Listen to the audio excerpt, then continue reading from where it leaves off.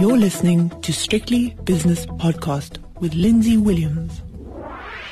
Welcome to this 91 4-Factor podcast incorporating a quarterly review and stock picking. With me are Rhynhardt Roodt, co-head of 4-Factor. Also co-head at 4-Factor is Mark Breeden and also Christine Baalham, who's a portfolio manager. Mark, I want to start with you and I want to talk about the first quarter of this year, which has been absolutely extraordinary, and have a look at the macro themes and the two overriding themes from my point of view: inflation and the global economic recovery, with inflation being to the fore. How does this affect you as a bottom-up stock-picking strategist? Mm-hmm. Well, you're right, of course. I mean, that's been the two big things, isn't it? I mean, I think you look back towards the end of last year, and investors were really a bit anxious about, are we going to see a significant recovery or not? And you go back to ask those same people today, and they're now worrying about the recovery potentially being too strong. And of course, a too strong recovery is the one that alarms around the potential impact on inflation. And as you know, we've seen over the first quarter bond yields move higher. But not only that, pertaining to your question about what have we seen from the bottom up, is that we've seen a change in leadership around factor in the market. I mean, that was there in Q4. It's got extended in Q1 as too. And that is, as expectations for the economy pick up, as inflation expectations pick up, then it is the value factor that people go for, because those companies are more cyclically orientated and their profits are more tied to the economy. So what we've seen from our 4-factor screen has been more value companies coming up for us to look at. And we've invested in them. Certainly our portfolios today look more value orientated than probably they were 6 months ago. And the screen supports that because earnings revisions in the value space have been extremely strong. These companies are certainly benefit not just from higher expectations for growth, but a higher yield curve has helped in financials.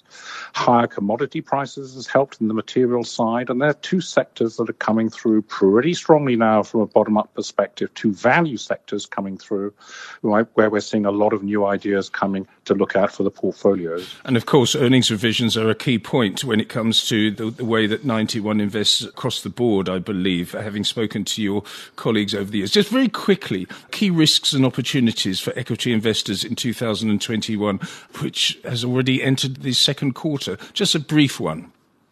It's hard. I mean, there are always risks out there, as we know. I think the issue out there, and is still unresolved, is what will the inflationary impact be over the next few quarters as we move into a greater post-COVID environment and growth begins to spurt up again. What will be the impact on prices? And that's what's worrying investors, because what they're worried about is a very rapid recovery will lead to a rapid pickup in inflation, and then we'll see the central banks put their foot on the brake and start raising short-term interest rates. So I think that's what's worrying markets today, is that duration of that recovery may prove relatively short if inflation comes through more strongly than expected. Christine, I want to come to you now. Given what Mark has just said, and given the cyclical recovery and rising inflation expectations from many people, financial companies have had a strong start to the year, and hopefully that will be embellished by the US earnings season, which we're in the midst of at the moment, and financial companies at the fore. How do these dynamics affect financials?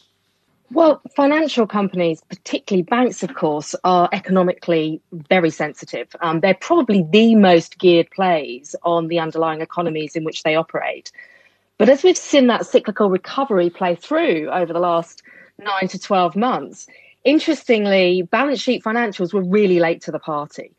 And the reason for that has been the interest rate backdrop. So it's so hard for these companies to make money when interest rate expectations are low, and in some cases even negative.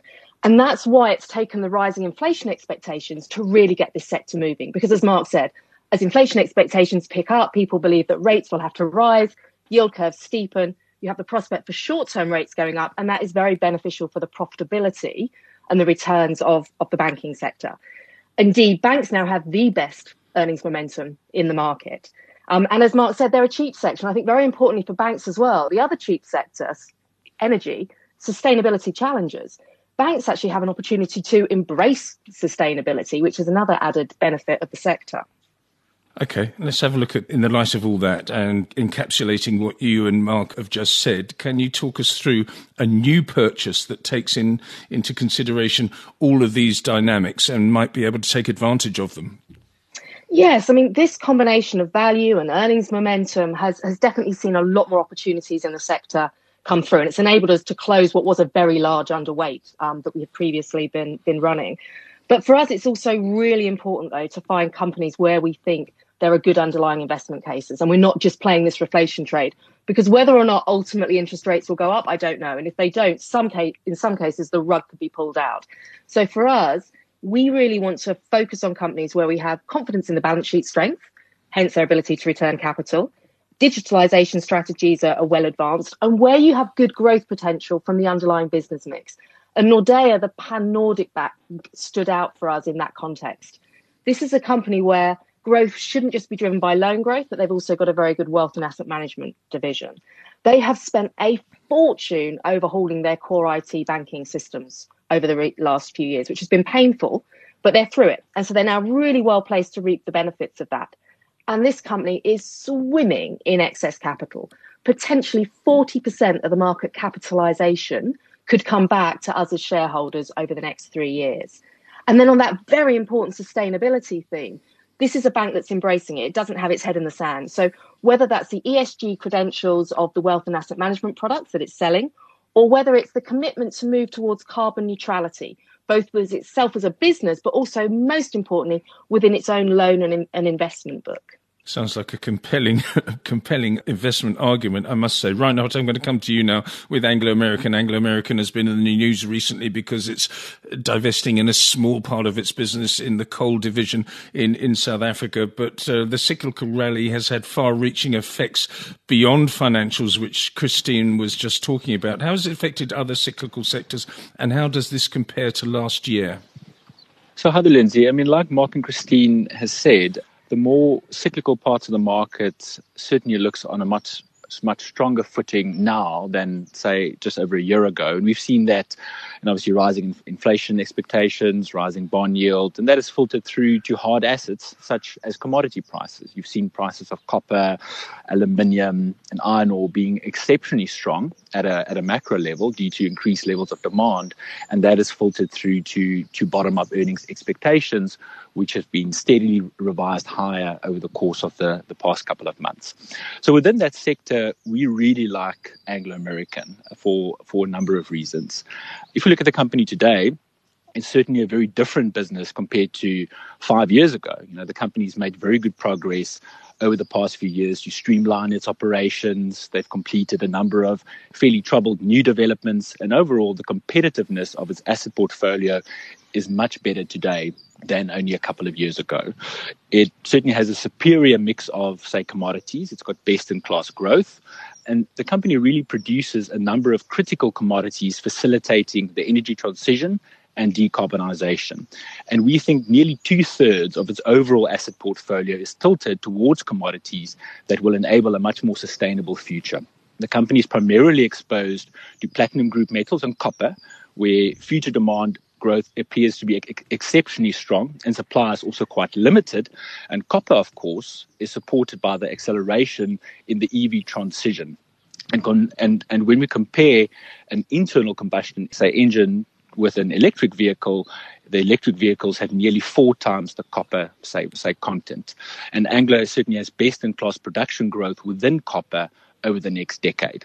And when we compare the company to its commodity peers, those peers are heavily exposed to fossil fuels, to steel-making raw materials such as iron ore.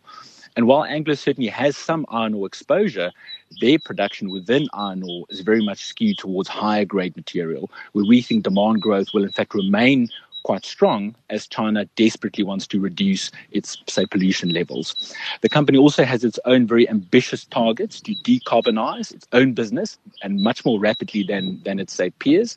And we also believe that they have the right people within the company and their own proprietary technology to in fact get it right.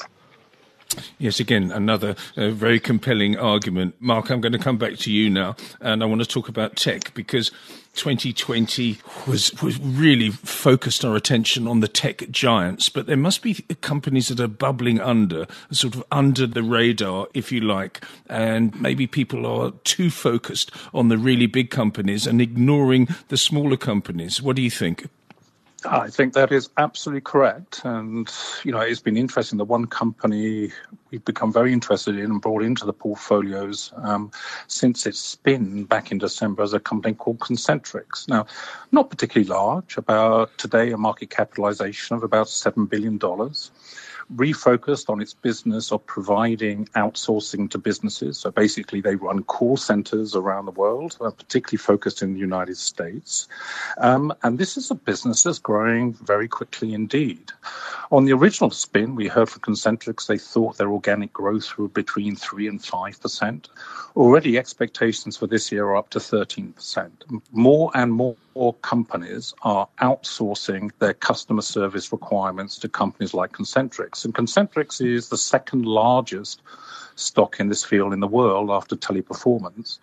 It'll be growing quickly. It has a 6% free cash flow yield. And there are a few things in there as a company that's restructuring its businesses, which we often like to find as well. From having been more focused on the less profitable area of telecoms, of media, we're seeing it doing much more now in consumer, in e-trade and so on. And there is one big opportunity out there for them, which I think is probably all of these companies in a relatively fragmented industry, is going to be content mitigation.